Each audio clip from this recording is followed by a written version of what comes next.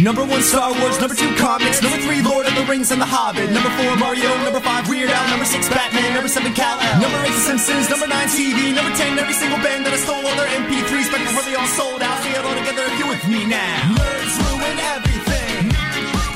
Say nerds ruin everything. Nerds ruin everything. Say nerds ruin everything.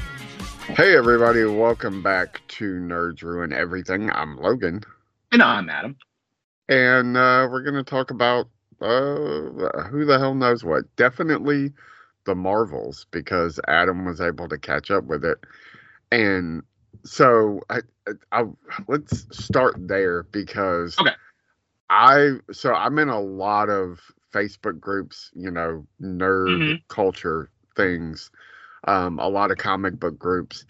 And so the movie Marvels came out in October? November. Okay. Did nothing. Like it is the worst performing Marvel MCU release to date. I mean, less than the Eternals, and the Eternals came out when people weren't even going to the theater, and also was not great. But I mean, there was vitriolic almost reaction to this movie as we built up to the release, and now it's on Disney Plus. A lot of people who were like, yeah, I'm not going to go see it, are catching up to it. And I'm seeing a lot of people in the groups I'm in be like, guys, this movie wasn't bad. It's not Endgame. It's not, I would argue it's not even as good as the Miss Marvel series that was on Disney Plus. But No. it's not the worst thing we've gotten from Marvel. It's certainly better than the last Thor movie. Oh yeah, Thor, Black Widow, I would pose a hot take that it's probably one of the better upper tier things that have that's been produced, other than the TV series. If we're talking straight films, it's probably one of the best. All of the things that Toxic Fandom had talked about as criticisms are actually benefits to this movie. Yes. Which that just, I wish that I think that Kevin is learning his lessons and not to listen to anybody, because William Goldman said in his regarding Hollywood, nobody knows anything. And just because you listen to fandom, if you listen to fandom, we would have look at where we're at with Star Wars. I mean, and Marvel as well, but the current state of Star Wars is because Kathleen Kennedy and her yes people or whatever directly responded to fandom. Yep. And I'm with you, always doing that, whether it's a reaction to knowing you're going to get backlash and being kind of shitty about it, a la the She-Hulk TV series, which I loved. Yes. But it was them preemptively being haters are going to hate on this, so we're going to add that to the show. People are just going to then react to that. Or yes, if you react to the fandom by oh, well, I mean, these people are loudly complaining, let's give them what they want. Then you get Rise of Skywalker, which just doesn't work at all. It's stupid. Especially from a guy like Feige. It's almost, he is such a Lucas type figure. And at this point, he's also doing the George thing where you don't want to just tell everybody, look, I had a plan for the first set. and I really didn't think I was going to get to do this again. And so I had some vague ideas, but nothing set in stone and nothing fully fleshed out. And now here we are, and I've been treading water. A lot of things have happened that certainly were not, like, he couldn't foresee. I mean, you got to think that Chadwick Boseman, they were like, oh, we've got that. This is our star for the next. Yeah. This is our Tony. This is a completely different Tony. Like, this is not even Tony. This is like, you get Tony and Cap in the same person, and he's gonna, like, there's an alternate world I want to live in where he's alive, and we see what happens, because this is not that derails the train. COVID derails the train. Like these the Disney sort of we want more, we don't want more, like, derails the train. And like, he stopped kind of going with his gut. But this movie, to me, felt like at least them trying to get back to, in my opinion, what the hell we all loved about this in the beginning. Yeah, no, absolutely. It's weird because, like, when I watched it, I was like, like, after, me and my wife debrief and stuff, we just, like, not really debrief, but we have conversations and stuff. And I told, like, she asked me what was, like, did I like it? And I was like, yeah, I did. I didn't love it, but I liked it a lot, right? It's good. Like, and I feel like, we've gotten to this point in fandom, and maybe you feel like the same way. And I was going to ask you this. Do you feel like we've just gotten to, like, it has to, like, everything has to be a masterpiece and nothing can just be a good movie? I mean, nothing can just be a solid movie? I think, unfortunately, the end game of it all kind of bankrupted that. Like, it's like everything has to be this build up to this kind of thing, and it can't just be fun, just exist. And just be a fun superhero movie. Like, oh, what did it add to the mythos? Like, nothing. Who the hell cares?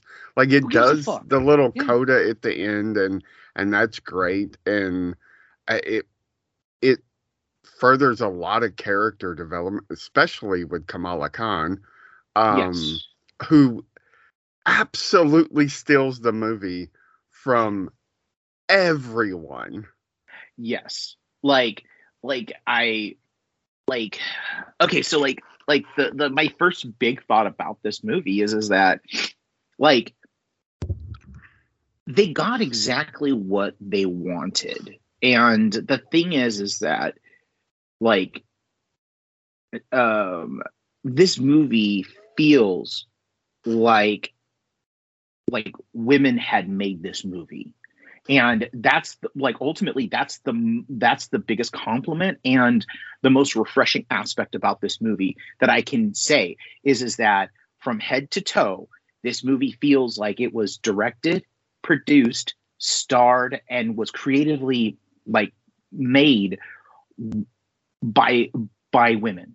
Because the way that edited by a Disney asshole who was like, we got to get this down to, like, 100 minutes, because, like, people are already hating on it. So but there's so much cut out of this movie. But I will say this much: the 100-minute runtime is this thing where it's like, if they could have given it 10 more minutes. Like, I'm of the theory that I don't need a movie to be 140, I don't need it to be 2 hours and 30 minutes, right? Or even 2:15. If you can get me a movie that hovers around 2:10 or like a hour and 50 minutes, I'm good.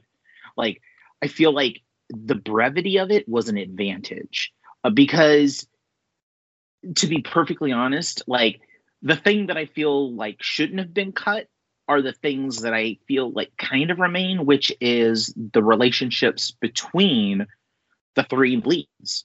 Like that kind of remains. I'm with you. In fact, there are scenes, if you're going to keep it this short, I would argue, and I mean, it's out there, so, you know, obviously we're going to spoil things, especially now that you've seen it.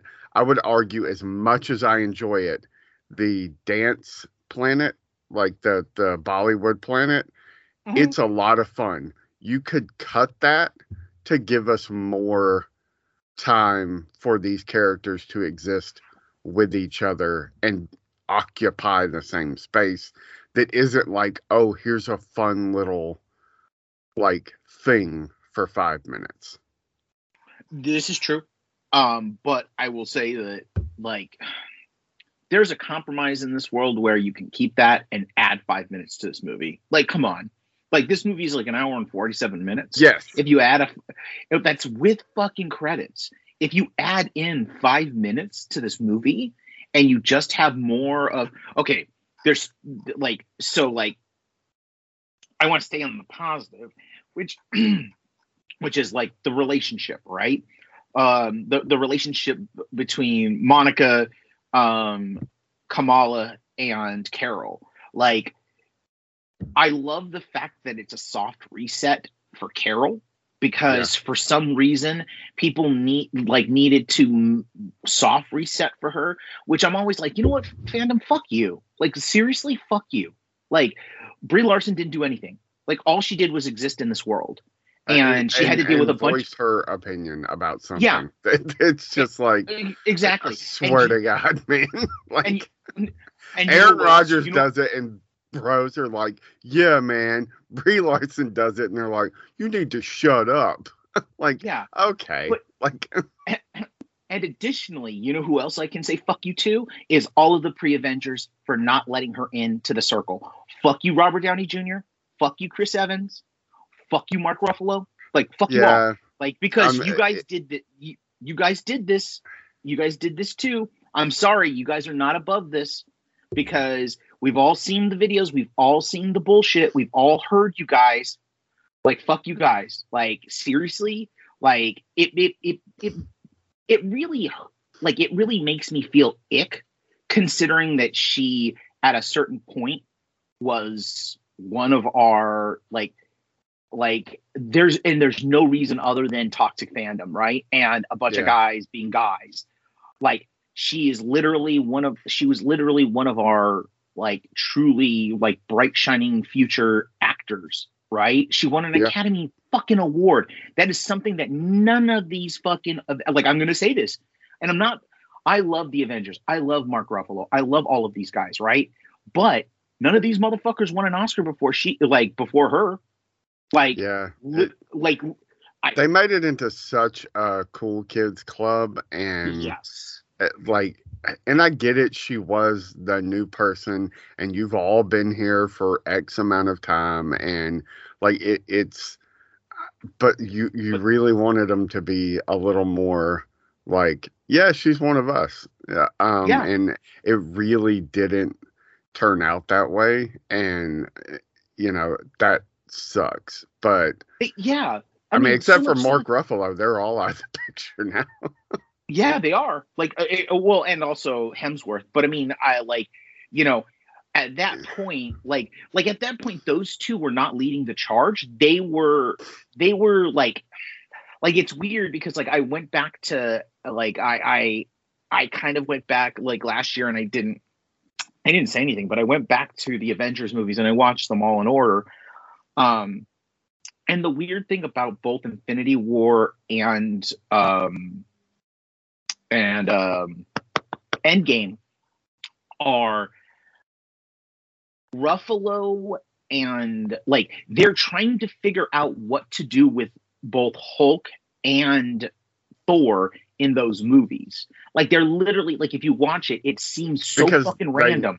Yeah, they know who's staying and who's going. Who's leaving. Yes. Yeah. But And it's like the weirdest part about it is that they don't know what, so they're sidelined for literally everything. And they get, even though it's fun to watch Hulk figure out things and be the scientist and be Doc Brown, like it's still weird because he's not involved in anything. Yeah. And same thing with Thor. Thor goes off on his own side quest with the Guardians, right? Which, like, you absolutely understood that there was this thing where it literally, like I haven't read the book, but I guarantee you, like, Joanna and Dave talk about, like, Kevin Feige doing this passive aggressive thing of like, oh, Chris Pratt, you think that you're a superstar. You're being a piece of shit. Let's go ahead and give Thor, let's just postulate that I could actually replace you with Thor with the Guardians and have him go off because, you know, it's one of those things where Thor could have done anything, right? Like, I mean, literally, like, he was the, like Hulk, he was the odd man out because he still had time and they were still trying to figure it out. I mean, so much so he becomes a guest star in the next, like, the Guardians are a part of Thor Love and Thunder, right? Like, they're a guest star. But it's very interesting how, like, it's weird because it's like you see them sidelined, but not as bad as Captain Marvel. And that was a weird thing for me to watch, is like, you basically made her a fucking hologram. You gave her one thing. She saved Tony.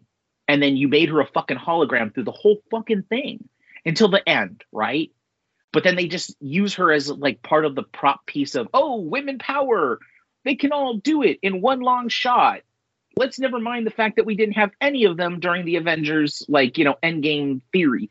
I'm not trying to, like, bash it. I'm just trying to give context because literally you have $1 billion movie in Captain Marvel and then nothing fucking happens with this character through the entirety of the next 5 years.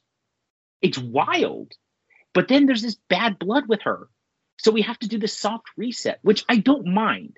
I kind of like seeing, like, it's weird because it's like, it becomes a very female-centric movie where it's like, you don't see these women all dressed up with their, like, you know, their bodies being exploited. It's like, it's fun because it's like, you see them in sweaters and Crocs. And it's like, yeah, this is kind of a weird vibe, but I'm vibing on it because it's not constricted to the superhero genre, right? Like, there's a lot of weird things that they do. I agree. What? I'm so sorry.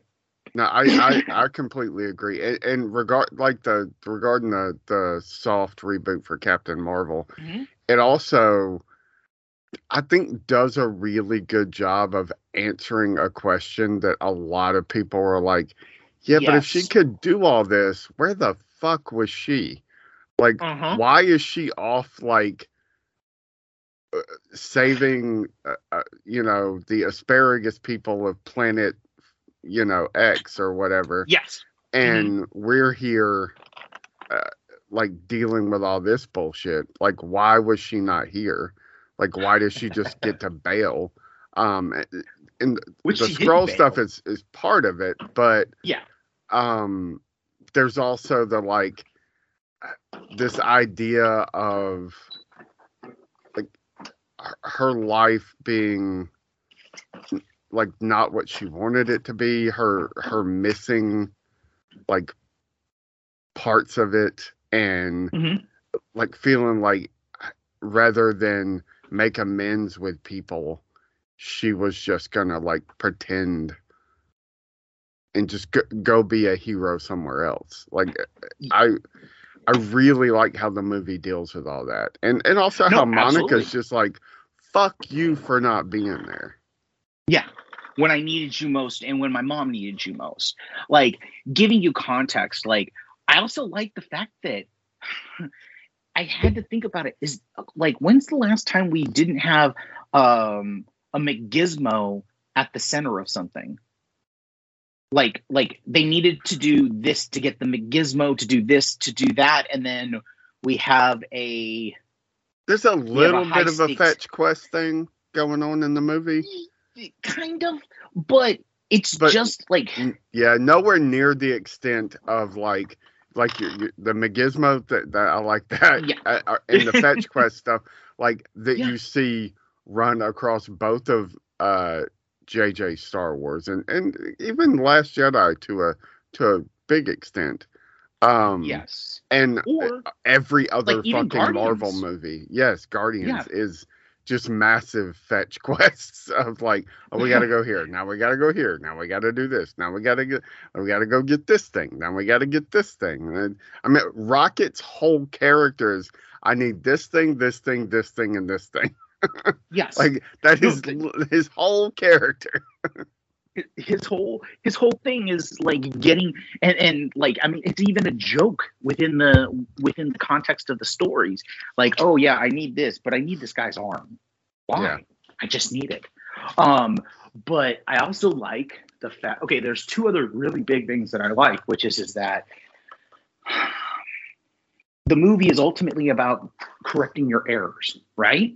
Which is something that's a very weird, wild thing to do.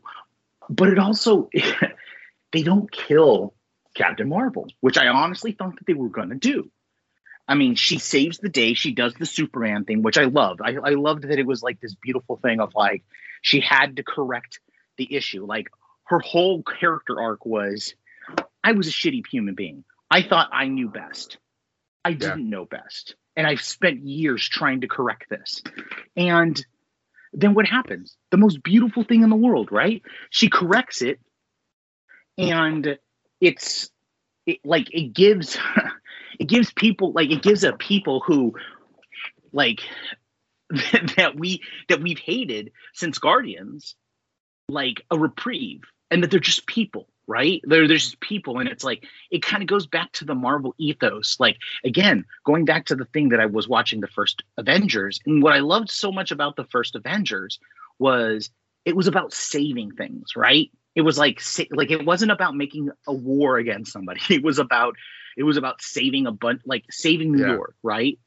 And it kind of goes back to those ethos, those core Marvel ethos of, like, you know, it's not about fetch quests. It's not about a McGizmo. It's about people and giving context. And what I love is, and it's something that Stan Lee used to do, is you needle a point like these people are bad, but then at a certain point you draw back and you go, no, they're just human. They're not humans, but they're just a people. It's the one thing Marvel as a whole seems to be mostly pretty good at is humanizing the demons. And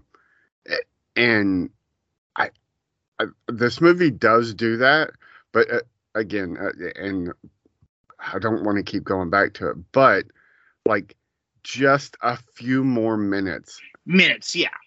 And like the villain in this movie is so much more fleshed out. Like, and I get it. Like, if you just watch the first Thor movie, like, Loki is fine, but it's very just like, oh, okay, yeah, like it's a little one note. It's that we get to keep revisiting the character. The villain here, whose name I can't even remember, like it continues to represent Marvel's problem of like making these villains somewhat sympathetic, a la Gore the God Butcher, but then not giving us enough time with the villains for us to feel like they're actual characters and not just like shoehorned into a plot just to have a villain. Yep. No, you're right. You're 100% right. Like, and the most funny, ironic thing to me about that is that the woman that's playing, the actress that's playing, she's Hiddleston's boo thing. Like I think they're engaged and shit. Like that's they the might most be ironic married things. at this point. But they might be. But it's also, it's weird, right? Like how, they short shifted just enough. Like, it feels like I said, like 10 minutes would have been okay. Like 5 to 10 minutes in the right spots. It's so weird to me how the Spider-Man movies get this so right time and fucking time again. And almost every other Marvel movie cannot manage to do it. No, they cannot. They just can't get it together because okay, so like I'm gonna throw a hot take out here. I feel like Kevin only cares about Spider-Man in the way that Dick Donner cared about Superman. Like, do you know what I mean? Like, yeah. like his passion is Spider-Man. Like, that's just all there is to it. Like, he's gotten tired of the heavy lifting of the Avengers movies because they're super, like, if you think about it, like even like, okay, so like we're gonna be talking about PS5, right? And we're gonna be talking about a specific game. There's some like how you play games, I feel like is in like a window into like a creative process, right? Like let's just use that as an example. There are some games that everybody lauds and everybody loves, but are fucking slogs for people, right? Like it's a genuine real thing. I'm gonna let something out that is very, very like fucking weird, right? Like I hadn't played Red Dead Redemption 2 just because like just for time, right? I finally got to it this summer and I played like 10 hours and I stopped. You know why? Because it's a fucking slog.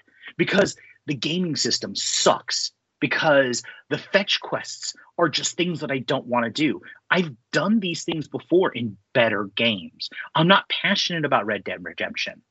So everything, like, I'm not gonna like the heavy lifting involved in it.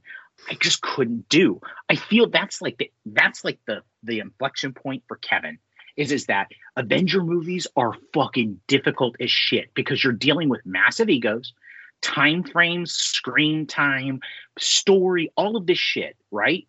And he got it at the apex. And what happens when you get it at the apex, right? Like you kind of deflate. And it becomes this whole thing where it's like, oh man, I'm going to have to do this fucking again. Yeah. And especially if you're not passionate about it. But you can absolutely see because he hasn't had Spider-Man and he's had to like have it in a contained universe. He's okay with that because it's Spider-Man, right? Like he finally gets to play in the playground that he probably always wanted to play in. And you can see that reflected in the movies. Like each of the movies, like each of those movies are contained beautiful things that go on to the next one. They're literally like micro Avenger movies, right? Like they lead up into No Way Home, right? To the point to where it's like No Way Home is probably as big of an adventure as an Avengers movie, which is always it's certainly as big a swing as something like Infinity War. In my opinion, I agree. Yeah. Like they could have really fallen on their faces in that movie. Even though it was like the worst kept fucking secret. But yeah, it could have just not worked. Like the emotional beats could have been terrible. But yeah, it is very, very troubling to me, especially considering where we're going, that they can't really get these villains right. Because, yeah, Gore the God Butcher should have been a much bigger villain than he was. But yes, outside of Loki, most of the villains they've tackled have been relatively small. I would argue Ultron, they more or less do get right. They do. But so like, is your problem the same as mine, which is that you don't like you're killing off villains and you're not leaving them in the universe in some way, shape, or form existing so that you can always route back to them? Like, I mean, if at some point you kill them off, that's fine. That's fine, right? But a movie, so like movie? Thor Ragnarok, I'm kind of okay with that. Like, I would argue that's one of the ones they more or less get right. Yes. Okay. I will. Hela, fine. You want to kill her off? That's cool. But like because you get you also kind of have to do that for where you're going after that. You know, you kind of have to do the the soft reboot of all of these God characters. But everybody else, yeah, like it's weird. They didn't kill off Justin Hammer, who may or may not be back. Seems like probably will be back. Well, they've said the rumors are the rumors are stated that what is it, Iron Wars? He's back, like in a big way, like supposedly, right? Which like that's I wanted, like, does that? Yeah. But well, no, last to be time honest, we saw him, he's in prison, right? Like, yeah, so yes. how does that play? Like, does he get out of prison and like, are they gonna address the Rhodey thing from Secret Invasion, which was such a fucking just waste shit show, just an absolute shit show, and $200 million for nothing. How did that cost $200 million? I don't know. I literally I sit there and I constantly wonder. I'm like, how did that cost $200 million? That there's nothing on screen. I hope they paid Sam Jackson $100 million. I guarantee you that may be what it was. Like, crooked accounting is a big thing, right? Or at least him and Don Cheadle split $50 million apiece. Like something, because like that is insane. When look at that, and like, yeah, She-Hulk's unfinished special effects or barely finished special effects were like troublesome, but like at least that show was entertaining. Like, yes, and like, note Disney, like if you go back to that show, I think that Disney corrected some of those effect shots. They paid the money to correct them, because like I watched it over the summer last year just because it was something to put on, right? And I really liked the show. Like, unlike some people, I really liked, because that's what She-Hulk is to me. Like, She-Hulk is that kind of like in the best way possible is like this, like kind of like Ally McBeal type of like setting, right? Where it's mixture of lawyering and like I mean, at least to me, like it's a mixture of lawyering and superheroing, right? But there's a few shots that feel like that the unfinished ones definitely look finished now. Like they spent the time. Like, you remember how I was telling you, like they keep on going back to the Mandalorian and re-resing it, because Luke looks better and better every time I go back to it and watch it. And it's not just my eyes. Like it's like literally I've told people to watch it and go, watch the Luke Skywalker episode and tell me if I'm crazy that it doesn't look better than it did when it first came out. And it does. Like, I mean, if it's one of those things where it's just a matter of rendering, then I mean, I guess you're just like, well, let it keep going. Let's let it go for like 50, let's let it go for 150 hours and see what happens, right? You know, whatever. But it's weird, because it's like going back to, like, we're talking about this whole villain thing. Like, I don't think, like you were saying, like, you know, you don't even know her name. I don't even think her name was mentioned in the movie. Like, that's how bereft it was. Like, that's how much of a weird ass thing it was, because at the end of the day, like, it feels like she's consequential for certain things to move forward, but she's realistically she's inconsequential, because ultimately, like, she is like, I do like the fact that her whole thing is to solve a problem for her people. She's not like, she's the hero to her people, but she's a villain to everybody else because of what she's doing. But then the solution is literally like instead of like crushing the people, it's finding a solution for the problems that she is trying to solve by hurting others. Like, I like that. I like that kind of like, I like that kind of like weird approach to this that has never, like, that's not been really done in a Marvel movie, right? Like, they've never gone, like, it's only Captain Marvel, like, that accepts her mistakes, because like Tony never says that he's wrong, right? Like, Tony never says, I'm fairly certain in all of the movies, because basically Tony has created all of these problems, right? Like, he literally, from the very moment that he becomes Iron Man, he literally causes the world nothing but pain and grief, right? Because of his ego. But we never see him say he's wrong. Like, he just keeps on going and doubling and tripling down. Yeah, double down, triple. Yeah, it's just always like, oh, well, I caused this problem.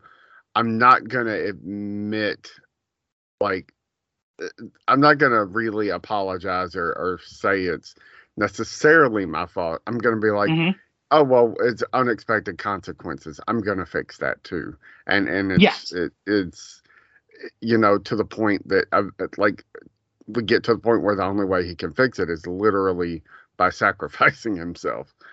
Yes. Which to which, like, I know a lot of people cried, but I didn't. I was like, oh, okay, he died. Like, and I guess it's because little kids grew up with him, and it would be like us seeing Han Solo die at the end of Star Wars, which shouldn't happen. Like Jedi, it should have happened.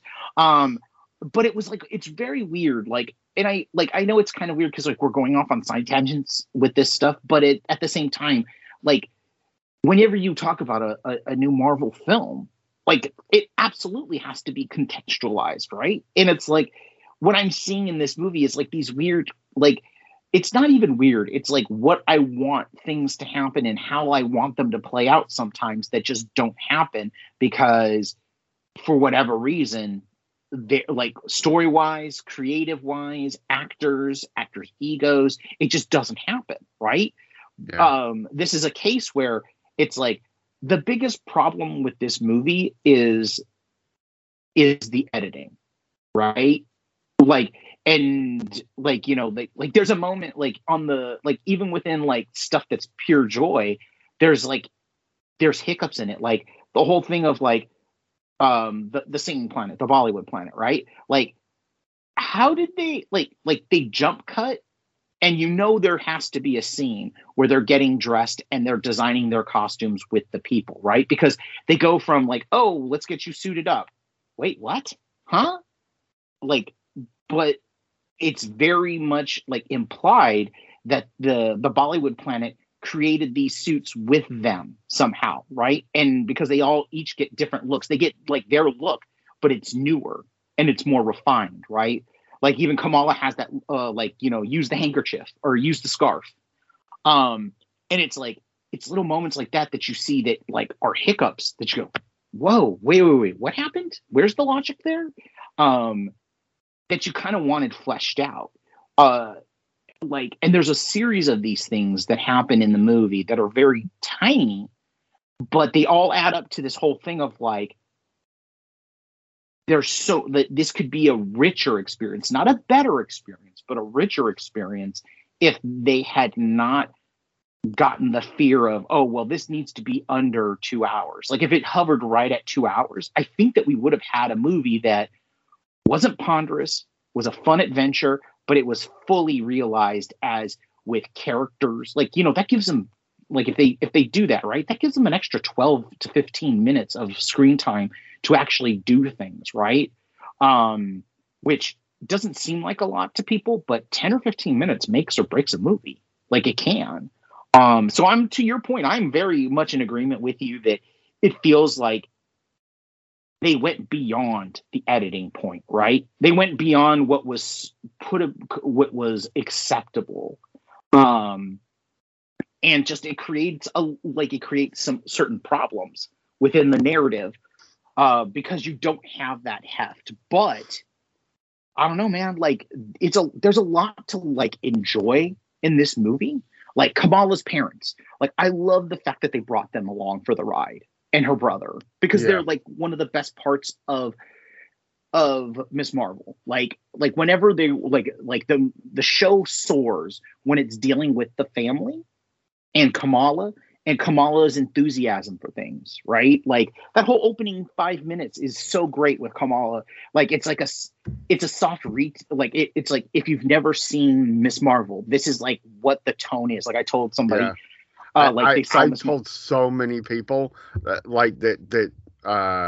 told me they saw the movie, and I'm like, did you see Miss Marvel? No, I'm like, you really need to go back. If you liked it, you need to go back and rewatch, like go watch it. Yeah. Because like it is that all the time and it's fucking phenomenal. Yeah. Because like the thing that I thought about the entire time was they really do need Young Avengers. And I mean, to the point. So we get the two things I really want to ask you about is the cat sequence, but mostly just to be like, wasn't that fucking hysterical? Like, yes, please let the cats eat you. Like, it's ridiculous and dumb and like but it's so much. It's just fun. But one of the codas was Kamala Khan recruiting Kate Bishop. Yep. Doing literally word for word the Nick Fury thing at the end of the first Iron Man. Which even is, in shadow, but right? Like, but doing it the way that Kamala Khan would do it, right? Like that was the best part to me is that she like flubs over her line, she kind of trips, she goes, look at this cool iPad. Yeah. It's the perfect, like, it's exactly how you want them to start Young Avengers, right? Like it's this kind of goofy but very teenage, like very early 20s kind of thing, which is kind of, like, I love it. Like it's great. Like it's like we officially have 3 of the Young Avengers in the MCU right now. I would argue that there's a 4th. A lot of people may or may not disagree with me. We have America Chavez, who showed up in Multiverse of Madness. We have Kate Bishop, Hawkeye, and then we have Miss Marvel. All right, who was not part of the original Young Avengers lineup. So, but I mean, we're not going to get into semantics. I would argue that Patriot also currently exists because we do see that character in Falcon and the Winter Soldier. That's true. I didn't even think about that. But then also, don't we like? I mean, we have Spider-Man, so he's. I mean, is he really? I mean, he's an Avenger though. Like to me, true. Young Avenger screams like under the age of at least 18. Yeah. On screen, I'll say 21. You know, I'll say 21. Yeah, because Kate Bishop is definitely older than 18. I mean, let's be honest here. But you are right. Like I can definitely say that. Like, you know, under the age of 21, or 20 even. Like let's just say under the age of 20, right? So that makes Yelena out of the question because I mean she's a Thunderbolt anyways, or she's going to be. But yeah, no, we definitely do. And then, I mean, well, we also have, like, even though people hated the thing, but young Hulk, like Hulk's son is there. Yeah. So yeah, I actually forgot about that. That's at the end of She-Hulk. Yeah, She-Hulk. Mm-hmm. So yeah, the Hulkling. Yeah, you're right. I would argue that we have 4, like 2 that have barely broken in, on screen. Actually, maybe 5 too. Like, I'm sorry for interrupting, but maybe 5 with Thor's daughter. Yeah, that's she might be. They would have to age her up a lot. This is true. Is true. Very true. Like, because she's literally like a 7-year-old kid. So yeah, okay. But timey-wimey space things, like, I mean, Carol Danvers is still like she should be 60. She should be like 65 years old, right? Like, but she's not. Like, timey-wimey space things. But anywho, like neither here nor there. I'm sorry, I lost the point. I'm with you. I think Young Avengers is like the thing. I think they're worried about it because there's so much like a vocal outcry about replacing these heroes, and I just fuck that. Just roll with it. If you make a good movie, like a truly, truly good movie, like it'll get there. Like you just got to make it worthwhile. Yeah. I mean, you're making okay. So like the thing is that they're doing the heavy lifting in TV, right? They've already done some of the heavy lifting with Kate and Miss Marvel, right, or Kamala. Like you just have to continue on that kind of trajectory with the different characters, and you can eventually have. No, we've got even more Riri Williams. I mean, yeah. She could be like I'm thinking about cinematic universe as opposed to like, official Young Avengers in the Young Avengers, like not TV show, but like a comic book series, right? Yeah. Yeah. Ironheart. Yeah. Has not, I'm thinking more in terms of like who's been a Young Avenger. But you're right. Ironheart certainly does fall in that realm of creating that young team of Avengers. It pisses me off. Like that series is done, and we're not gonna see it. Yep. Like I don't understand it, but I don't know. Like I honestly don't understand it unless it was that bad. Like unless it was like secret, like it was during the time that Secret Wars took place, and they were like, oh yeah, like they whatchamacallit was the test case. And they were like, yeah, maybe we shouldn't do this, because the last thing you kind of want after they spent, I mean, like, let's be honest, they spent a ton of money on Wakanda Forever, right? Like, and Riri looks great in that. Like all of her suits, all of her tech, it looks great. And if you do half-ass on that, it's not only like, okay, so like the thing for me is that it's not only but unless you can write it off, why not just put it out?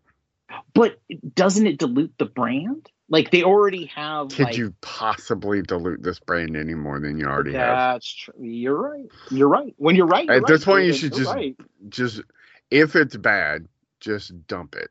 Like just stick it out there and be like, it's out there. Yeah, which I would argue isn't bad.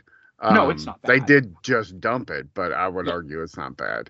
But I also think that they were scared of the TVMA rating. Yes. Like they balked. They pushed. They definitely, like, if they had promoted it, I think that they would have had a nice little hit. Like, I mean, I saw what they did. I mean, we saw what they did, right? I mean, it's another one that was edited to hell and back. Like it doesn't. I don't know. They're running so scared right now. It's just. It's baffling.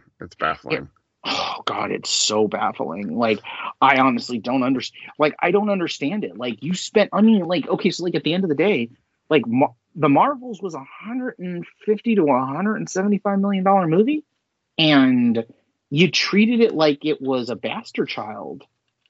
Like because of to which I will once again point out, they spent $200 million on Secret Wars and $150 million, which doesn't include promotion, but $150 million making the Marvels. And the Marvels is like at least decent. Like it's fun, it's funny, it's good. Mm-hmm. And Secret Wars is garbage and doesn't even make any sense. No, it doesn't. Like, and you and the worst of all, you wasted some really good talent. Like, and maybe it was the fact that we were told by, like, we believed Sam Jackson that this was going to be like his moment. Like it was going to be, I think he thought it was going to be his moment. Like it's so upsetting. Anyway, moving on from Marvel stuff, I want to briefly talk about Warner Brothers because it's been a week since we talked about Warner Brothers. Yeah, of course. So after saying they would shop the Wile E. Coyote movie around, apparently everybody wanted it. Mm-hmm. And then now they're going back to like, well, we can write it off, so we're just going to shelve it. Yep. I don't get it. I literally don't get it, man. Like, it is like enough bad things cannot happen to David Zaslav. Like, how do you? Okay, so like, if you're getting massive offers about this, because that's what I've heard, is that it was an unintended like bidding war, like not bidding war, but I mean enough to where that like people were like, oh, give this to us and we'll do theatrical. Like really? Like, you're gonna just let it fucking go? Like, you're gonna let it go? Like, you like, are you that fragile egoed? Because like, is David Zaslav, like, I mean, of course he's a fucking billionaire. He's a billionaire piece of shit. Like, that does the Lord's work like Richard Gere does in fucking Pretty Woman and dismantles fucking companies until they're shit. But like, are you that ego driven that you canceled something, and then when people are like, oh no, we're going to do it, and you're so scared that you're fucking wrong because they want to do theatrical, and theatrical, like, here's the thing, guys. The difference between streaming and theatrical is there are no metrics for streaming. So people can say whatever the fuck they want about it, right? Because Nielsen still doesn't have the buy-in from multiple streamers because they don't want to release that information, because because streaming is all based off of advertising and investors. And if investors start seeing, oh, you know what? Killers of the Flower Moon cost $275 million, $350 with marketing, or no, $450 with marketing, and only 3 million people saw it on streaming, and it only made like $55 million in the box office. Oh yeah, but we got some Oscar noms, and the none of which are going to win except for maybe Lily Gladstone. Do you know how many fucking like investors would just drop fucking Apple TV, like the Apple streaming service, just as an example? Like, they wouldn't. I mean, of course, Apple doesn't need to worry about that. But there's a metric there. Like, if you do theatrical and it makes $250 million, do you know who looks bad to his investors? David Zaslav. And he's like that much of a piece of shit that he doesn't want to release it and be blamed again for another box office bomb, but he doesn't want smarter people to take over it and make this movie like something. Like, I heard one of the bigger ones was I heard the rumor is that one of the big ones was Disney. Like, Disney wanted it. Yeah. And they didn't want to put it on the streaming service. They wanted to actually release it theatrically because they heard it was that good. And I mean, well, everybody has seen it, I guess now. It's the worst kept secret in Hollywood because everybody has seen it. I also know that I know that Amazon wanted it, and they actually wanted it, which is weird. They wanted it for the theatrical. I mean, considering all the brouhaha that's happened over the last couple of weeks with Roadhouse, I find that truly ironic and stupid. Yeah. But anywho, I don't know. Something's got to give with all of this because it's such a fucking weird. Like, it was weird in the like early 2000s. You had like all these massive stars making movies overseas that were just being like dumped on DVD. Like, that was weird enough, but like those guys were getting huge paychecks, and like those movies were bankrolled by like Saudi investors like looking to get into Russian Hollywood. mafia. Like, yeah. Like all Russian this oligarchs. Weird shit. Yeah. Yep. And it's fine. It's whatever. They're garbage, and you know, the actors got paid. They knew they were going over there to make trash films and just get a paycheck. We're talking about like Hollywood productions, like massive movie studio productions, just getting put up, being dumped, and not necessarily because they're bad. Like, no. Meanwhile, movies like The Flash, which I thought was okay, like it was fun, it was fine, but like there's plenty of reasons to shelve a movie like The Flash. Yeah, mainly its star.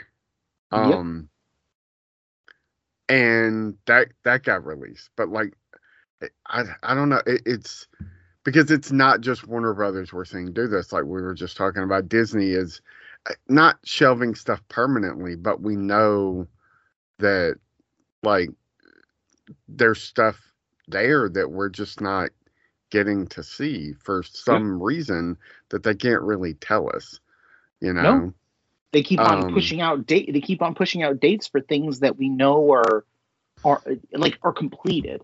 Yeah, and that's very troublesome, right? Like very troublesome in a very in a very real way. But just this week, Disney announced that, like, oh hey, by the way, at the end of the year, Moana 2 in theaters. Also Frozen 3 coming the next year. Yeah. Like what? Well, I knew Frozen 3 was happening. Like that was a thing that what's his name pointed at when he stepped back in. Was like, hey, we're gonna make another Toy Story, we're gonna make another Frozen. So I was like, Frozen 3 is inevitable. Moana, they were talking about doing a Moana series. And then I guess at some point it was like, oh shit, like we're spending so much money dumping stuff into Disney Plus and we're not getting that return on investment. This has to be theatrical. So, well, and also like The Rock is they're filming Moana live action this summer. Like literally in a couple of months from what I understand. It's so weird. Right? Like, which means that it'll be ready for the next, like, by the time that, like, November rolls around, we'll be seeing a trailer on Moana 2 for Moana live action, which is fucking the snake eating itself. Like, that's fucking wild. But yeah. I feel like The Rock is not that they wouldn't want to do live action Moana, because there's nothing, at this point, there's just nothing to stop them. But, it is a little like The Rock keeps tripping himself up. So it's like, guys, I have to have this. Okay, so like aside, right? An aside. Like, I almost feel like the Pebble should stay in WWE and do what we all think that he should do, which is grow that brand, since they're going to Netflix next year, and just take a sabbatical from doing films and make us miss him, because he's got like 4 projects this year alone that are going to be dropped. Yeah, but the problem there is the Fast franchise may have lost Vin Diesel. No, they have. They only because Universal is not going to want to be in business if much like the Jonathan Majors stuff, that continues to ring true, and be like, we can't be in business with this guy. So now The Rock has to at least end that franchise, if not continue to carry that franchise. So the best part is, the best part about Fast 10 is that, like, and I told you this before, and I know you have no intentions, but like, he dies with his son. Like the Diesel dies with his son at the hands of, like, or at least it appears that way, right? Like at the hands of Momoa, right? Which is kind of like great. Like Aquaman kills Groot in a tidal wave, all the while like, you know, Peacemaker has died and leaving Black Adam to save the day, right? But the best part is that he killed him. Like, you actually see the tidal wave, like, get toppled onto him, like, you know, like, and his son. So, like, literally, it's the darkest of timelines now within the franchise, where they literally in part 2 can just go, damn, he died. We need to fucking take revenge now. Yeah. Right? Like, you literally have ended it perfectly, because now Walker is away, unless they decide to bring, like, and somebody told me this, and I was like, it's just like these motherfuckers that they would do this, is bring CGI Paul Walker, AI Paul Walker to life. Because his brother I know. Seems like it's such poor taste. Okay, but you say poor taste, I'm going to say something to you. The Fast and Furious franchise. Yeah. I mean, you're not There wrong. is no taste in this. There is no taste in this. I mean, this was the franchise that had to have lawyers come in, like millions of dollars were spent for the fight between the Pebble and make sure everybody Deezums. Got equal punches, equal moments. It's so ridiculous. Okay. Never mind the fact that in real life, The Rock would rip fucking Diesel's fucking arms off and beat the shit out of him until he was dead, and then take those arms, put them on a fucking barbecue them, slather some fucking barbecue sauce, and eat them, all the while laughing. Like that's the ego stroke of Vin Diesel is fucking ridiculous. But yeah, like I don't know, man. Like it's wild ass times that we live in right now, because it's like some of the stuff that we're getting is like what, but then the stuff that we're getting shelved are like what. It's like what you're saying with Warner Brothers going back to like releasing The Flash but not releasing Batgirl. I mean, you know what? Everybody loses, but especially Michael Keaton loses in this regard. I'm just like, fuck, man, my boy can't get a break. In all of this shit. Yeah. So yeah, I haven't had a chance to watch much of anything except some TV, Night Country, which you're still not caught up on. So it ends Sunday. Not this Sunday, the next Sunday. This week's episode actually dropped early because they didn't want to compete with the Super Bowl. Yes. This week's episode was fucking insane. And after 2 episodes of are they losing the plot after, the first 2 episodes? Episode 5 drops and I'm like, holy shit. It was fantastic.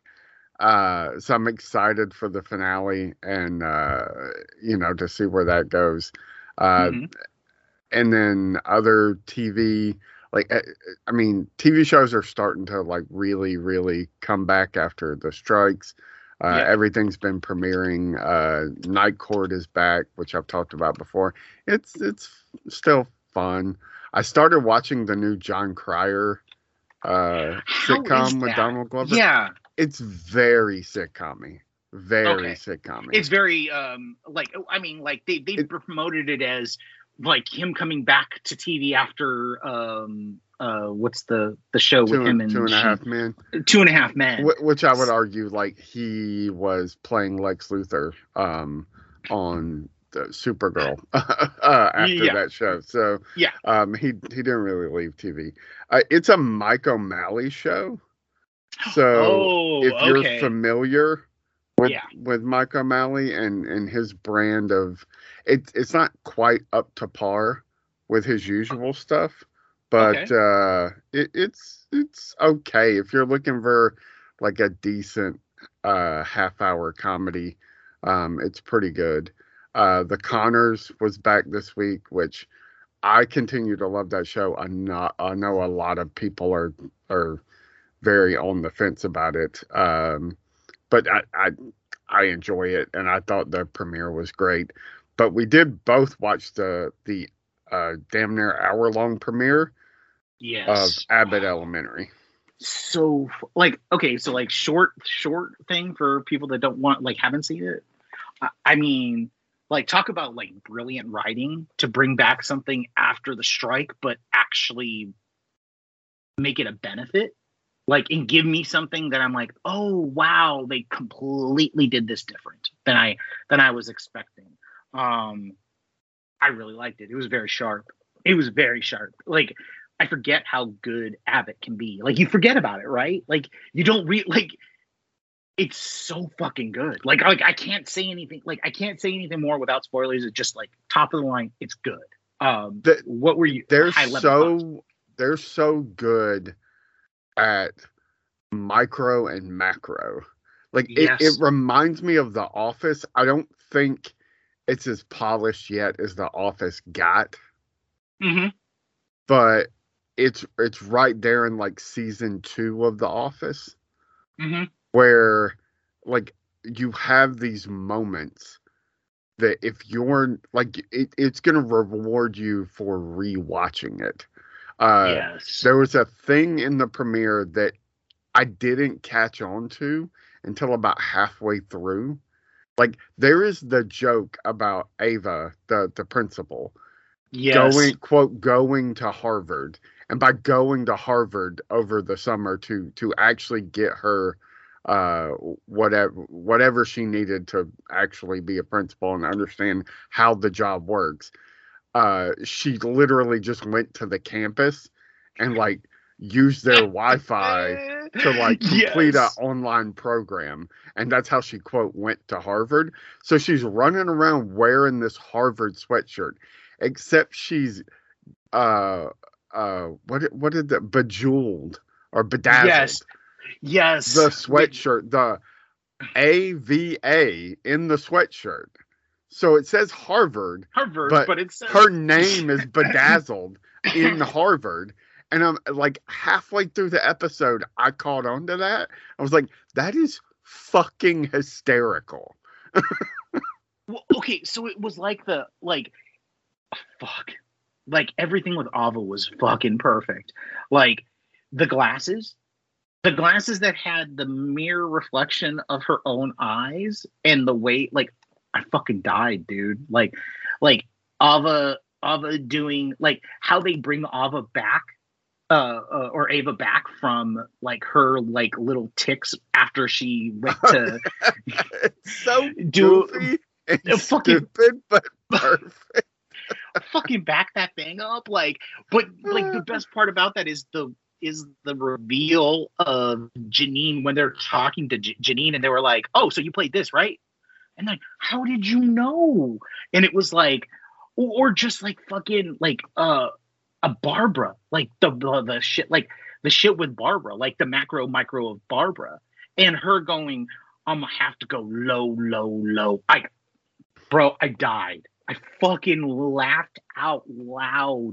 I howled because it was just that funny. Because of what she does. She does the low thing. It's not enough just to say it, but it's like the whole thing of like the unexpectedness of Barbara going low. And I'm like, or fucking Jalen Hurts and fucking Travis and Jason fucking Kelce showing up. But Jalen Hurts is terrible. Like, oh my god. But he's so wooden. It's funny, but it's really funny because that motherfucker cannot act.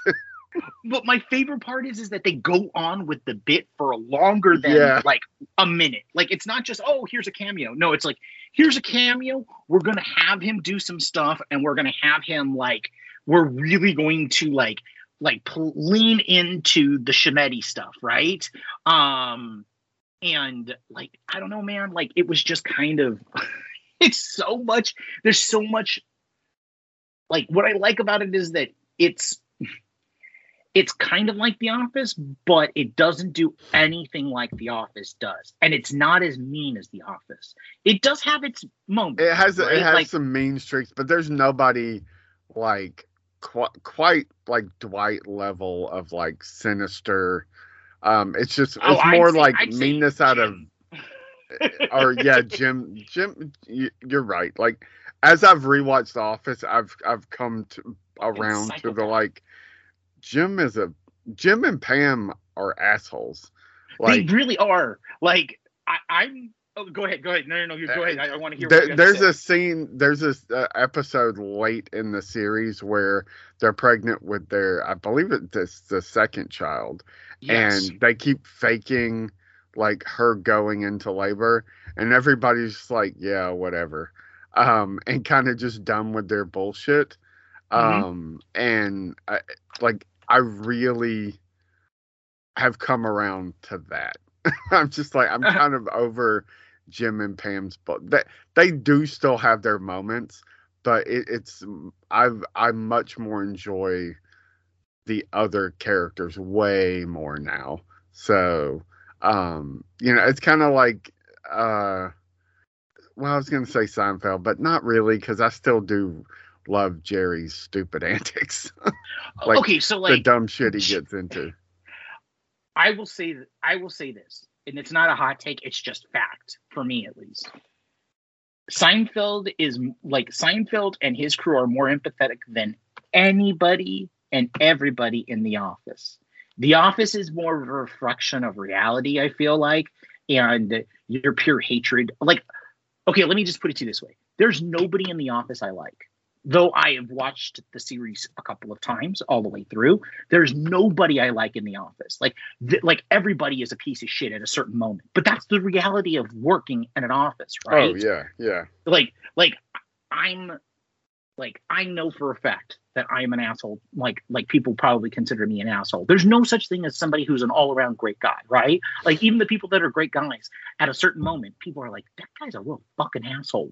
Right? Like, and I don't claim to be a good guy, right? I don't even be close to it. But like I feel like The Office is like this thing of where, like, it's a reflection of reality, right? Because like everybody thinks that they're the lead in a movie in that show, and that's the kind of beauty of that show for me, is that everybody is making decisions that lack empathy towards anybody else, and that's real life work, right? That's real life work. I would say that maybe Craig Robinson's character is maybe the most empathetic, but even then, it's just there's some shit that happens with him. Like if you've never seen The Office, and it's just like, oh yeah, that's bad. There's really some stuff early bad. on with him where it's just like, like I get you're fed up with Michael, but like, at some point, y'all are just like kind of bullying him. Yes. Well, same with Dwight and Jim. Yeah. Okay, so like my last view of the Office, and it will be my final view. Is the entire time I was watching it, I'm like, Jim, you are a fucking piece of shit. Like, Dwight doesn't know better. He has no fucking, like, he is probably on the spectrum a little bit. Yeah, it's a bit like Big Bang Theory, where it's just like, yes, yeah, like, you know, at some point, like, you're the asshole because this guy like doesn't understand social cues or how to be a friend, or like, you know, and so you're the asshole because you're doing that. Which speaking of Big Bang, which I guess final word on Abbott is like, if you're not watching Abbott Elementary, you're probably missing out on the best comedy on TV. Like, it is absolutely damn funny. But so about a month ago, I wouldn't say I got hooked on, but I kind of was just looking for something new to like put on in the background. And even though it's on HBO Max, I guess they cut some kind of deal with Netflix, and Young Sheldon wound up on Netflix. And so it popped up in my like shows you might like, and I was like, yeah, I guess, like, it's on Max, and I've kind of avoided it. I've seen a few episodes here and there.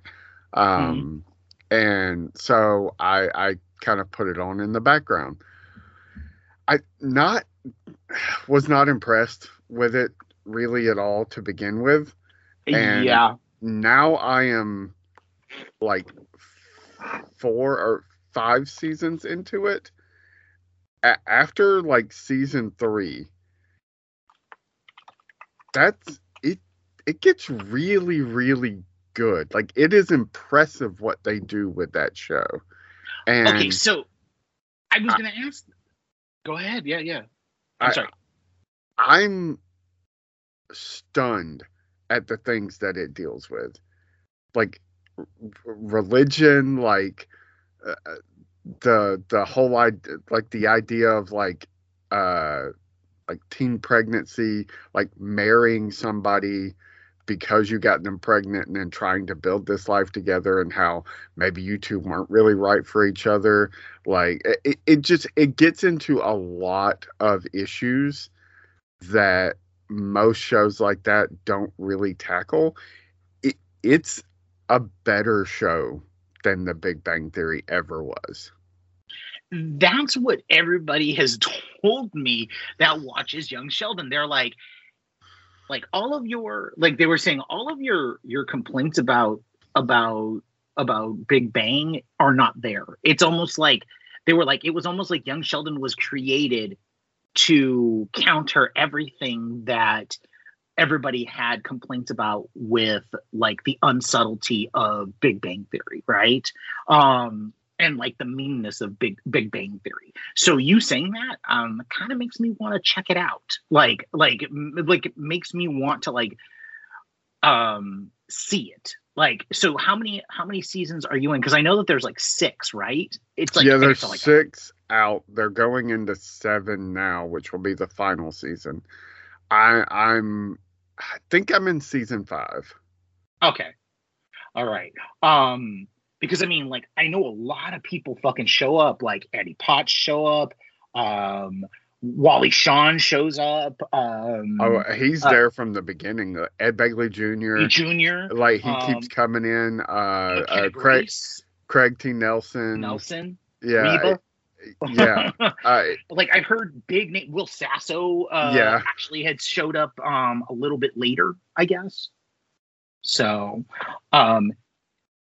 I mean, fucking, like, I've heard Ray Liotta shows up, and in the most Ray Liotta, like, cameo appearance that ever that's fairly early on, and it's pretty cool. I think it happens at the end of season 1. Okay. Which, and then also, of course, like, my dude, who it always makes me sad when he shows up in shit. I actually might have to watch Percy Jackson because he shows up in it. Lance Reddick.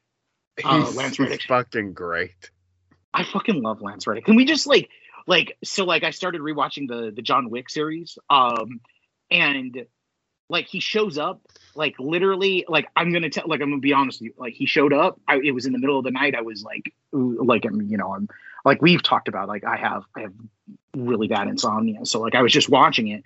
He showed up, and I was in like a little bit of a like a weird emotional state, and I got teary eyed. Because Lance Reddick shows up. Like, it was just like, he's one of those guys, when he shows up, it makes everything just a little bit better. Like, there's a video game that he starred. He's in multiple video games as voices, but Zero Dawn Horizon, he's in it. Like, he's like one of the major voices in that. And I haven't played the sequel because it's the last game that he ever voiced. And I don't know how I'm going to deal with that because he's such a fucking big, he's a like, because of this, and then also Fringe, he is like one of my like guys that I follow, like one of those guys that, like, everybody has those dudes, right? Like the dude that you go, I will follow him everywhere he goes because he makes things fucking better. But I'll just say I will have to get back to you on this one. Because of season 1's a very, like, you can kind of see what they're doing. But like the further they get into like the actual like family stuff, because so if you watch Big Bang, which I did for a long time, like his mom's this devout religious person. She was she only got married because she got pregnant. Her husband cheated on her, and then he died of a heart attack. His brother was kind of a dipshit, but like knocked up a girl, dropped out of school, but somehow became this like successful tire salesman. His Meemaw, his grandmother, is this like sassy older lady who kind of is not above getting herself into trouble. Played in the show by Annie Potts, who is fucking just so great, and I might be wrong, but I'm pretty sure it's what's her name's daughter, Laurie Metcalf's daughter, that's playing the younger version of Laurie Metcalf. I need to look that up. Oh, really? That's super awesome. Watch me be misspeaking. Let's see, young Sheldon.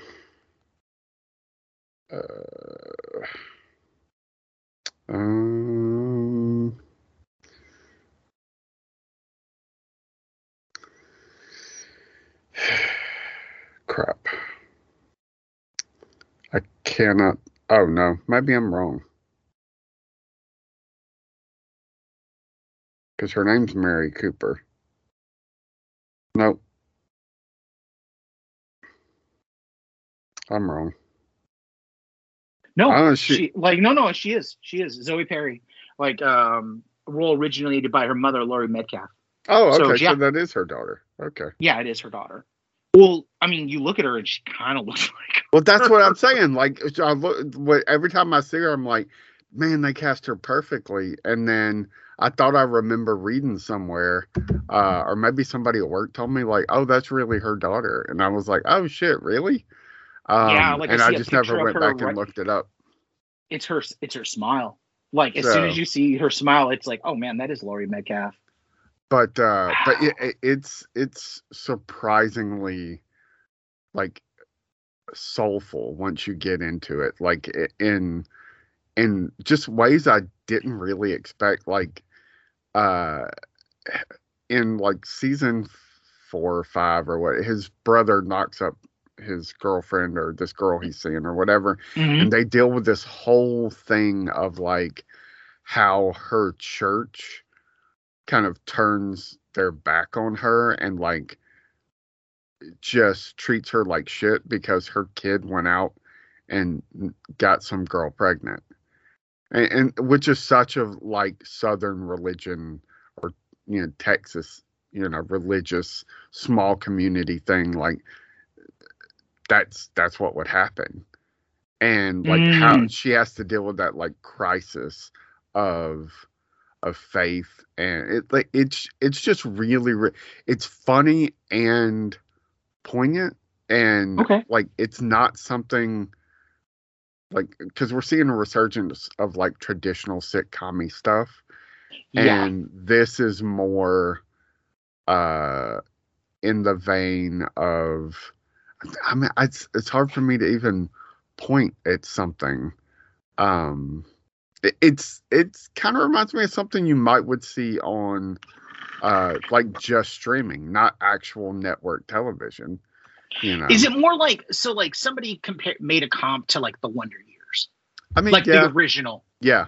The original, where it's like, it's not a traditional sitcom, though it has sitcom tropes and it has the narrator and it's told. The narration is it's my least favorite thing.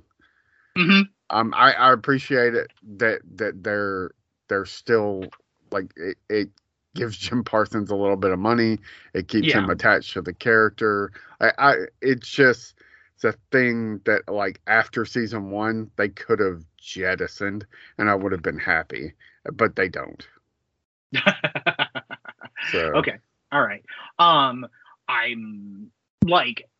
intrigued. Like, you telling me that makes me want to actually see it. Like, makes me want to actually go, oh, okay, well, let's go ahead and do this. Let's go ahead and actually take a look and watch this series, which I'm not a, okay, so like here, like, I think that everybody can kind of know this. I'm not a big Chuck Lorre fan, right? Like, he's just like, though we hadn't had a conversation about it, I've seen his show Bookies, and man, like I had to do some research because I was like, fuck, is this dude a gambling addict? And totally is. Yeah. It's because there's a reality to Bookies, and it inhabits an R-rated area that I don't think Chuck Lorre has ever been in or allowed to be in. Even in like the Kaminsky method, I wasn't a big fan of that either. And Bookies works. Like, Bookies works really well. Like, if you like that kind of show, like that kind of gangster, low-level crime and comedy put together with degenerate gambling, it's going to be your cup of tea. But it sounds like this is kind of more of a Lorre that I would be like, it's almost like there's a tension to it. Like, no, you can't do your normal bullshit and just like, make a funny line. You have to actually create something, and being forced into that situation has kind of brought out the best in Chuck Lorre, or the production itself. Am I kind of correct in that, or is it still kind of like it takes a bit to get to that? No, I mean, I think you can see the skeleton of it pretty early on. Okay. But the focus is such on Sheldon at least in the first season, and everybody else is kind of just playing off of him. But like you can see those characters, like especially his sister and his brother. Like very early on, it's just his sister is so mean, and early on, I was just like, I love her because she's so fucking funny. Like literally, her job is to walk into a scene and like whatever's going on, just be mean to somebody, like just to burn them. Like that's all she does. And like it's so funny. But yeah, I'm surprisingly hooked on it. And so the other thing I've been doing is playing. I got my PS5. We talked about it last week. It came Thursday. Of course, I work nights, so Friday morning I was sleeping. Got up. All right, so just I want to complain about the PS5 and just video games in general for a second. I get it. I get it. But it's fucking frustrating to buy something, open it, turn it on, and then have to wait 3 hours before you can do anything with it. Yes, and that's with a fast connection. Yeah. That's with a fast connection.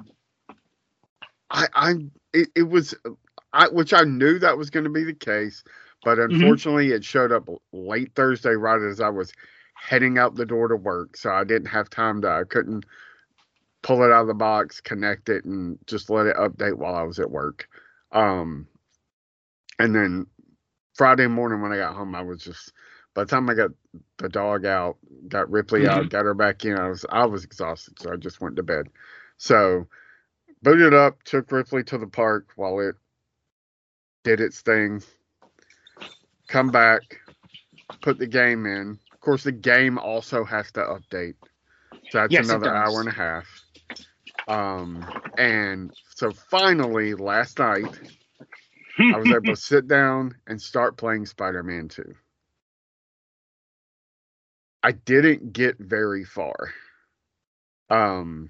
Mostly because by the time I got through, first of all, like the opening is like 30 minutes. It took me 30 minutes to get through before you get to the like, boom, Spider-Man 2. I was like, holy shit. Like, I feel like I played a whole game. Did you skip the recap or did you go into the, okay. So I didn't play the Miles game. So I was like, well, just story-wise, there might be some information here that maybe I want to know. So yes, you definitely will, because there's characters that come that are specifically from Miles's movie or from Miles's game. So like you seeing all the stuff like Miles's dad dying and who's at the hands of it is very much so a part of Miles's storyline. Yeah. So yeah, I got through the Sandman stuff, which is fun. It's been a very long time since I played anything with a traditional controller. Okay, yeah. Because I've been playing Wii. Mostly Switch. Switch. I'm sorry, not Wii. Switch. For the last year and change. Mm-hmm. So I haven't played anything with a controller in a while. So gonna take some getting used to. I'm fumbling with the buttons. Just because it's a different experience after a year and change of not playing like that. It's pretty incredible to like, because I've got it hooked to my projector, so it's on a massive screen, so it's incredible to swing through New York. It's a little overwhelming at that level. So I may be moving it into my bedroom to play on a little bit smaller screen, and I may go a little bit back and forth, especially for the actual story. I feel like maybe not having it so expansive will do me more good, because I tend to get lost. I'm like, there's so much stuff to look at. There really is. Yeah, I'm gonna definitely say that it may be, especially when you're traversing across the city, it's a lot to take in. And especially with some of the tasks that you have to do. That, like, I know that you're like me, where you like to do the side quests and level up and get to 100%. And there are some side quests in this game that I could not imagine on a super big screen, because it requires all of your field of vision to actually catch the things that you're doing. So I could totally understand you shifting between the two. Though the game is fucking, like, especially with the, like, you know, the story itself, it's kind of big screen. It's a really big screen. Like, it really is kind of amazing, like, what they've been able to do. But if the Sandman stuff was kind of weird, I would definitely say, yeah, you may want to shift to a smaller screen, because there is so much information. But, like, my favorite thing about it, I know it sounds weird, but are the load times, because there are no load times. Yeah, it's literally so fast. Like, yes. That I do appreciate. So I do appreciate that compared to the first game, which basically, when it was going from one thing to another, it's like, oh, I get to get up and go to the bathroom or get myself a drink or whatever, because it was going to be like a minute and a half, 2 minutes. It's super, super quick. I like that. Maybe it's just the addition I bought. I'm not sure. I had several suits right out of the gate. Mm-hmm. You probably bought an edition that got that, because I only had like one apiece, but I got a bunch of suits right away. Like, not right away, but like within starting to do tasks and stuff, like, you got suits. Which suits did you get? Because, like, okay, so, like, all the other thing is that there's an update coming out at the beginning of March that's going to have, I think it's like 10 new suits. Yeah, I've got like 9 of Peter Parker suits. Damn. Okay. Okay. And I think only 3 of Miles' suits. In some of the variations are just color inversions, which is kind of cool, but, like, you know, it's like, okay. Right now I'm just playing in the black suit because I like the black suit. Yeah. And I also, Insomniac does great. I don't like Insomniac Spider-Man suits. I've never liked it. Maybe it's just the traditionalist in me, but I'm just like, I don't like the white spider with the piping, and I just don't like it. So I in the other game, the minute I could do any of the more comic accurate suits in the first game, I was always doing the comic accurate suit. But I like the design of the black suit that I have right now. It's Venom or Black Suit Spider-Man-esque, but the spider's a little bit different. It looks more like a paint splash instead of like the more streamlined spider logo on the black suit. Yes. But the only like actual story mission thing I've done is the Sandman thing. Everything else has mostly just been me, like, swinging through the city, like, stopping some crimes here or there. Story-wise, where I ended last night was Mary Jane bringing some unsold books over to Peter's house, which is it's very early on. Well, I guess I saved J. Jonah Jameson. That was fairly early on, like, as Miles. You pull him out of the limo, which I thought was kind of funny. Yeah. It's so big that I forgot the way that it starts. But you're right. Like, so, like, the thing that I find is interesting about this game is there's a lot of like human drama side quests, which I don't mind.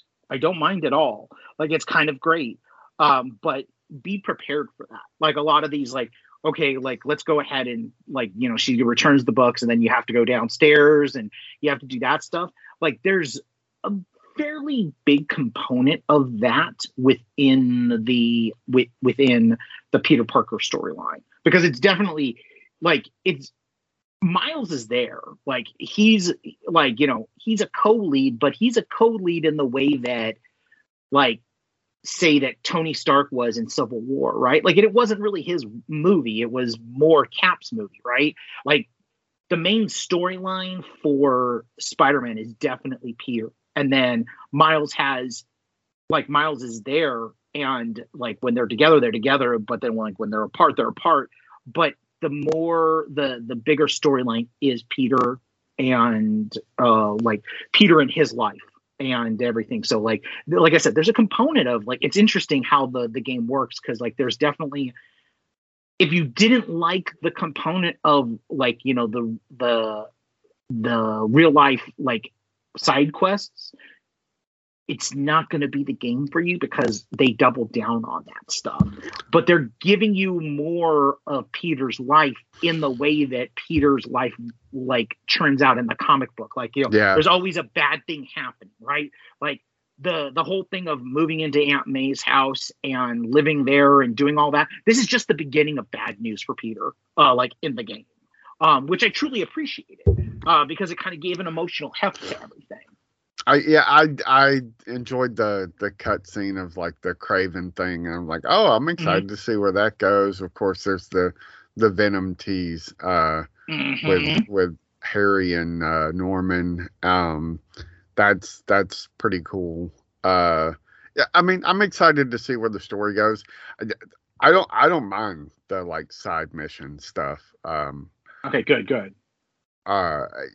My favorite thing to do in the first game was just swing around New York and like kind of, it was such a like zen stress relief kind of thing that honestly, I like once the game started, I was like, oh shit, I forgot I was gonna have to get through all of this like to get to the point. I do like, I like the web wings. That's pretty cool. It's gonna like flying as Spider-Man. It's gonna take a little getting used to. It won't, like once you start seeing like how it's done in the jet streams, it's gonna become a really cool thing. Like as soon as you learn to like, I'm gonna say this: be gentle with the controller. Like that was my biggest issue. I don't know if you're an excited gamer. Yeah, I've noticed how sensitive it is. Mm-hmm. And I was messing down, with though. Yeah, I was messing with it last night, trying to like get it to a level that I was comfortable with. I wanted to complain about the PS5 for a minute, and I totally skipped over my biggest complaint about the PS5. So just to go back to that. All right, I appreciate and I know this is a new feature for the PlayStation, the like little sounds that come out of the controller. That's pretty cool. I appreciate that. I appreciate that I can turn them off as well. What is absolutely fucking baffling to me is that the PlayStation 5 is not Bluetooth compatible with your fucking surround sound system. No, you have to put it through. Though enough people have actually complained, from what I understand now, have complained to the point to where there's an update. They're working on an update to allow a Bluetooth compatibility for all things, and not just you can buy a Sony headset. Yes, and that's fine. But your Bluetooth surround sound system, nope, we don't support that. I was like, you've got to be fucking kidding me. So, like, my projector is connected to my Bluetooth, but so here's the thing. For some reason, the audio sync is off. So like when I'm watching something on my my Fire Stick allows you to go in there and resync the audio. Like Yes. it has a thing where you can like sync it up. It's really easy to do. PlayStation doesn't fucking have that. So for whatever reason, PlayStation to projector to screen, the audio is slightly out of sync, which isn't too bothersome because it's a video game, but it's kind of annoying. I'm gonna say this. Reset the okay, so that's not just okay, so like I have an 85-inch Sony TV and it's connected through the HDMI for 4K, right? Even mine from time to time goes out of sync, and what I have to do is pause the game, save point, close completely out of the so I keep mine in low power mode. You know, like you know how like you have the turn off, and then you also have like the one that allows for the updates, right? I always keep it in low power mode, but you have to turn it completely off, let it sit for like a minute or two, turn off your TV, and then basically do a hard reboot. And when it does, it will reset itself so that the syncing is more in line. I don't know what the fuck is going on with it, but that's only happened on Spider-Man. Like my Spider-Man game. Well, Spider-Man 2 specifically. I've had the problem with my projector from the jump since I got it. Like, I had to resync my Fire Stick because it wasn't right. I had plugged in maybe my Switch, I think, and it's not necessarily the PlayStation. It's just a sync issue with the projector. It was, it's an off-brand, not terribly expensive projector. I'm not super worried about it because like on my Fire Stick, doesn't matter. I sync the audio. Everything's fine. It's, there's a lot of other things that just you don't think they'll have sync issues. So there's not really an option to sync them. So no, absolutely. And like I said, it's not a huge deal, but it can be a little troublesome sometimes. No, absolutely. Like that's like, that is fucking annoying, especially when you're watching cutscenes and the audio looks like it's like watching a bad dub of anime. Yes, exactly. And that takes a lot to do in anime, right? Like, but you're right. You're absolutely right. Or like a bad Jackie Chan film dubbed in English. Not a bad Jackie Chan film, but a bad dub of a Jackie Chan film in English. And I should say the issue is that, so if I play the audio through the speaker on the projector, it's fine. It's that the projector is connected to a Bluetooth surround sound system. Yes. And so that creates Bluetooth. Yeah, that creates the audio sync issue. Because it's like it's like a millisecond off, but it's enough for you to notice. And you can't adjust the lag for it, which Fire Sticks allow you to. So I should say it's not necessarily a projector issue, it's a Bluetooth connection issue. So yeah, that has been a little like irritating. Generally, with most things, my way around that is to just connect the device directly to the Bluetooth speaker. Because I think if the PlayStation was connected to the Bluetooth surround sound system and not the projector, then I would not have that issue, because the sound wouldn't be going from the PlayStation to the projector to the Bluetooth. It would just be going from the PlayStation to the Bluetooth speaker. So that's, but it is what it is. It's not the end of the world. I'm planning on going to buy a headset anyway. Just to have one. So, Yeah. Also, to have one because this is funny.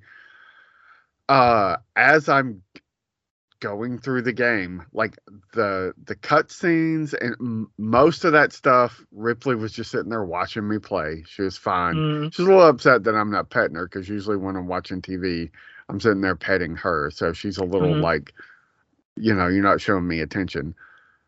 But the little noises in the game, she did not like. So, like when you upgrade or when you unlock something or when you build a device or in the pause menu or the options or whatever, when you add a skill, it does the little noise. Yeah. Like each one has their own little unique noise. Every single time she'd start barking. Every single time. So she did not like that noise. And it's different noises. So it's all of those little things she was not happy with, which I thought was really funny. So so I was like, yeah, I was like, I'll go get a headset anyway. But yeah, it's supposed to rain here all weekend, so I imagine outside of the Super Bowl, our weekend is going to be spent sitting on the couch playing Spider-Man 2. So right. I am digging it. I will say I don't think I'm as pulled in as I was for the first game.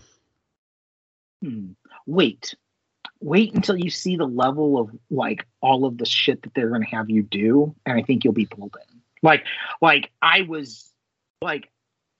I was kind of the same way because I was kind of disappointed because Miles is my dude, and until I got the unlocked of like being able to skip between both of them, because that's what'll happen. You'll get an unlock where they'll both respectively have missions to do, and you can actually switch and toggle between the two. Once I got the first 2 hours are pretty heavy lifting because they're trying to set the table for you, but then once the table is set and you actually, there's a specific. Okay, so you remember the action scene where you officially are you'll get to it within about an hour or so of gameplay, an hour, maybe an hour and a half of the one that they demoed for us where they're showing Miles and Peter trying to get to create there's an incident at the prison and then it leads to this literally there's an incident that happens and it leads to you going on a chase. And for me, at that point, that's where the game kind of truly revealed itself as being, how shall I say this? What it was supposed to be and what it is. But it takes a little bit of heavy lifting and a little bit of story to get to that point. Because once I was there, the thing singed for me. It singed in a way that it showed itself as being different and just different enough to be a worthy sequel. Because the game mechanics are there. There's certain things that I liked that they changed from the first to the second, but also brought in the Miles stuff. What'll end up happening is that at a certain point you're going to go, you know what? I really should play Miles Morales. And that's a simple, quick game. Whereas this one is a 60-hour ordeal. Miles is 35 to 40. Which it's still fun, right? It's still great. It but it gives you some context for Miles' stuff, and it gives you things that you go, oh, maybe I should play that because there's just things in there that are a lot of fun that you get. You get that were full on things in his game that are just kind of side things. Like I'm saying, wait until you start seeing everybody start showing up. And things start really kind of happening, like Black Cat, her appearance, when Kraven starts up, all of this stuff is you just need to get there. And it's like I said, it's the one complaint I have for most games nowadays is that I can't run off and join the circus right away. I have to fucking spend 2 or 3 hours building up to something so that I can actually play it and vibe on it, right? And Spider-Man, no matter how great that game is, it's still got that component. It's like the fucking Zelda. It's like the Zelda paradox for me, right? It's like I have to spend 4 hours on fucking Zelda to get to any place to where I can feel like I'm not a fourth grader fighting a high school. Yeah. It's just like, oh, well, can't go over there because I'll just keep dying, and it's very frustrating. Exactly. So exactly. Yeah. I'm much like you in that regard, where I'm like, I just want to be like, I get the leveling up and I just want to be able to play the game and have fun and like not have to have spent so much time doing those things before I can like just play the game. Play it functionally, right? Like where you're on the same level as the low end hoods. Like that's what I hated so much about this game, is that the AI is better. So the first 4 hours you're getting your ass kicked at every turn by 3 hoods. When the first game, I've died a couple of I died once in the Sandman fight, and that's because I couldn't get the hang of the dodge for some reason. And once I got that down, I was fine. But the hood fights, when there's like 9 or 10 of them, and they're like just on top of you, man. Like it reminds me of the Arkham Asylum games, where occasionally there would be like 20 people on top of Batman. You'd have to just like press the button like so fast, and he'd like throw them off, and then you go back to like beating the shit out of them. But yeah, it is. There's been a couple of those where I'm just like, God, there's way too many people here. I can't. They just keep shooting me. I can't dodge everything. And even though like Miles also shows up to help you, basically at this point, like I don't know if it keeps going, but like at this point in every street fight I've gotten into, it's like, oh hey, here's Miles to help. No, there's a component of that in the game. But there's like I think it's like weird because it's like at a certain point it understands that you're that you're good, and it won't do that for you on Peter or Miles. Like if you switch through and stuff and you're just vibing and you just want like to solve a crime to level up and stuff, like to get your experience points. Because at a certain point, like there was a fight that I fought against Craven that I literally kept on dying on, and I was like, okay, so let's go ahead and reset. And I went back to a start point that I didn't have to face him, and then I went around the city and leveled up until I got a second level. Like I went up 2 levels so that I could actually barely beat him.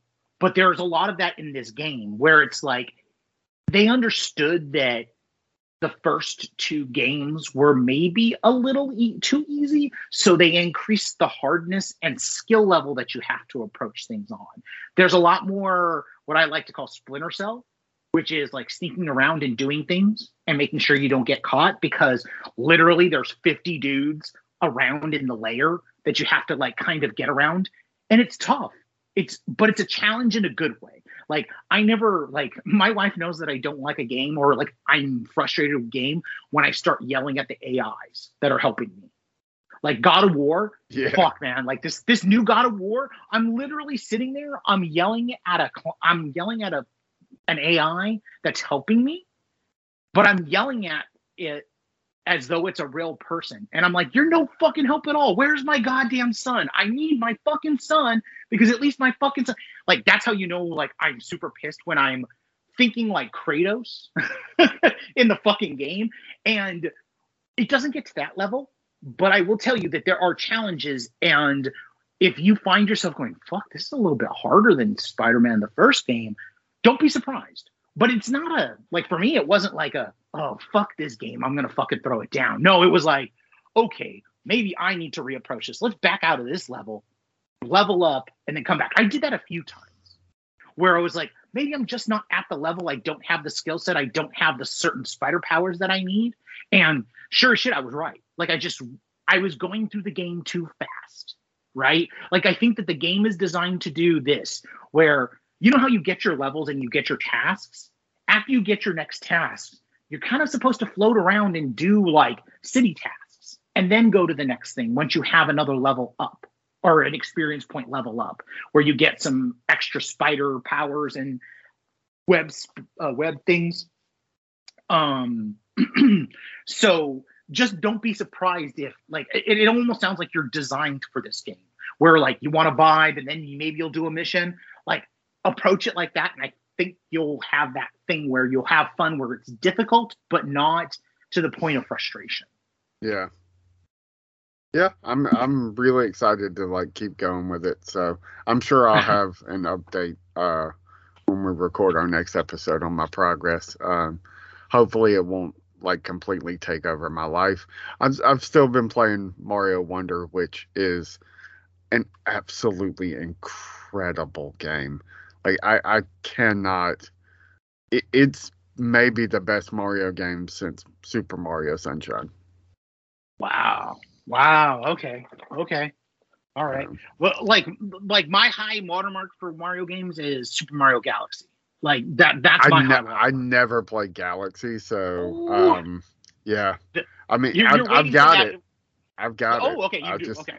I've got that. Was it 3D All Stars or whatever? Yes. That had Sunshine, Galaxy, and another one. I can't think of the third one. Yeah, it's the third one. It's the package. Like that's how I played that game, because I never played it on was it on a Wii U? I think it was. I never played it on Wii U, and so when it came out, I was like, oh shit, yeah, I gotta buy this, because it's like $40 for 3 games, right? Fuck it, why not? And that's the one that I played. And yeah, that to me is like as impressive as any Mario game that I've played before. So you saying that, like, I'm like, okay, that's I think it's well worth the price tag. I had it at work and we had a slow night, and so I pulled out the Switch and I was playing it, and the lady that sits next to me, she has a Switch also, and so we chat every now and then about games, and she was like, oh, what are you playing? I was like, Super Mario Wonder. She was like, I thought about getting it, but like, she's like, I haven't played a Mario game in a while. And I was like, well, you can play this for a little bit. And I let her play. She came in the next day and she was like, I went and bought the game. Oh shit. Damn, dude. That's a like a full on like, yes, let's do this. Yeah. She was like, it's so much fun. I'm like, isn't it? Like, it's just great. Like, and it's addictive without being like so like overtaking you. You know, like you can just put it down. You know, and the levels are just exciting and not super long, and they vary.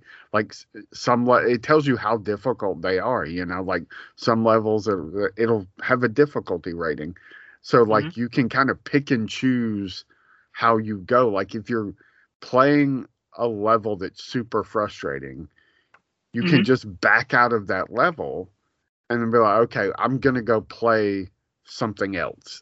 Like, I'm going to go play this easy level. And they have these little, like, game break levels that are literally not even 1 or 2 minutes. Some of them are, like, 30, 45-second levels to play. That's hilarious.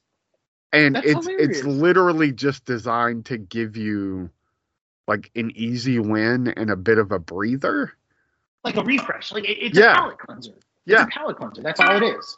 Okay. It's crazy. It's such a crazy good game. So yeah, I'll probably be bouncing back and forth between. I'm probably gonna let Spider-Man 2 be my when I'm not, like, the days I'm not working. I can let myself kind of get pulled into that game, because otherwise I feel like it like I will neglect the dog so I can just swing around New York City, and I don't need to do that. So, Yeah, that game was so much fun. I can't imagine you not playing. Miles gets the. I think I showed you it. Miles gets the Wolverine costume. Yeah. And I can't imagine you not playing, because I did the same thing. I was like, I played Miles as Wolverine through the end. Like, as soon as I got it, I was like, I'm not changing this for anything. Though there are some truly great costumes. Like, of course, they got the ones that I loved were the Spider-Verse ones, because they actually got all of the Across the Spider-Verse stuff in there, including Spider-Punk. Spider-Punk was so complex that the first time I got it, because there was an update that came out, it was so complex. Even on my PS5, it was a cube. Like, I don't know if you've heard about this thing where the graphics are so complex for certain ones that it can't, like PS4 can't even handle it, that it turns it into a cube. And they had to figure out how to solve it. So, like, as I got the Spider-Punk, it turned into a cube. I was like, oh man, are you telling me that it's happening on mine? And then I looked, and there was an update waiting for me for both my system and Spider-Man. And so, like, I just shut down, updated it, and guess what? Worked perfectly fine. And it was beautiful. It was exactly like, the crazy part is that some of these suits with 4K graphics and 4K running are so good that they look like, so like the of course they have all of the Spider-Man Homecoming stuff, like, so they have all the old Spider-Man stuff. That shit looks so good. It looks like you're actually playing the real life version of those particular characters. So yeah, it's a lot of fun, and it's one of the few games that I like.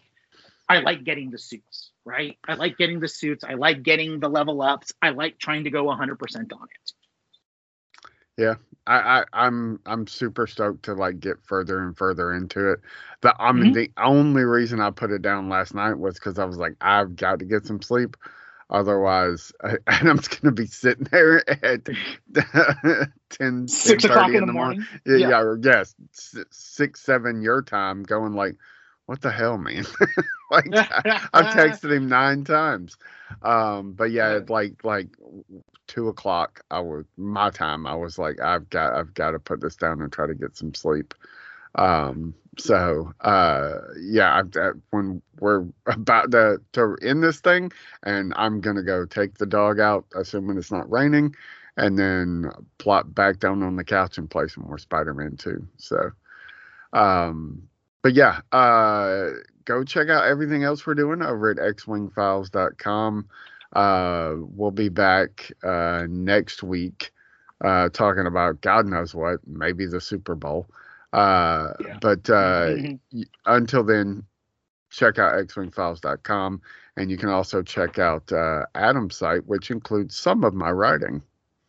Yes, it does. That's themovieowl.com, where I'm currently. Maria's back. She's actually posted a few reviews. She's going to continue on her ways, which is always nice to have her back. And then I posted some reviews recently as a couple of things. Lisa Frankenstein, which I really liked. I really, really liked. I was genuinely surprised. That's a kind of fun horror rom-com, John Hughesian kind of thing from Diablo Cody. So you know what you're getting into. It's actually a return to form for her. And then a prehistoric horror action film called Out of Darkness. Which sounds fun. It is. It's a lot of fun. It's very much like the comp would be Prey if Prey didn't have predators. And so, but I mean, set back in like 45,000 years, like in the prehistoric age.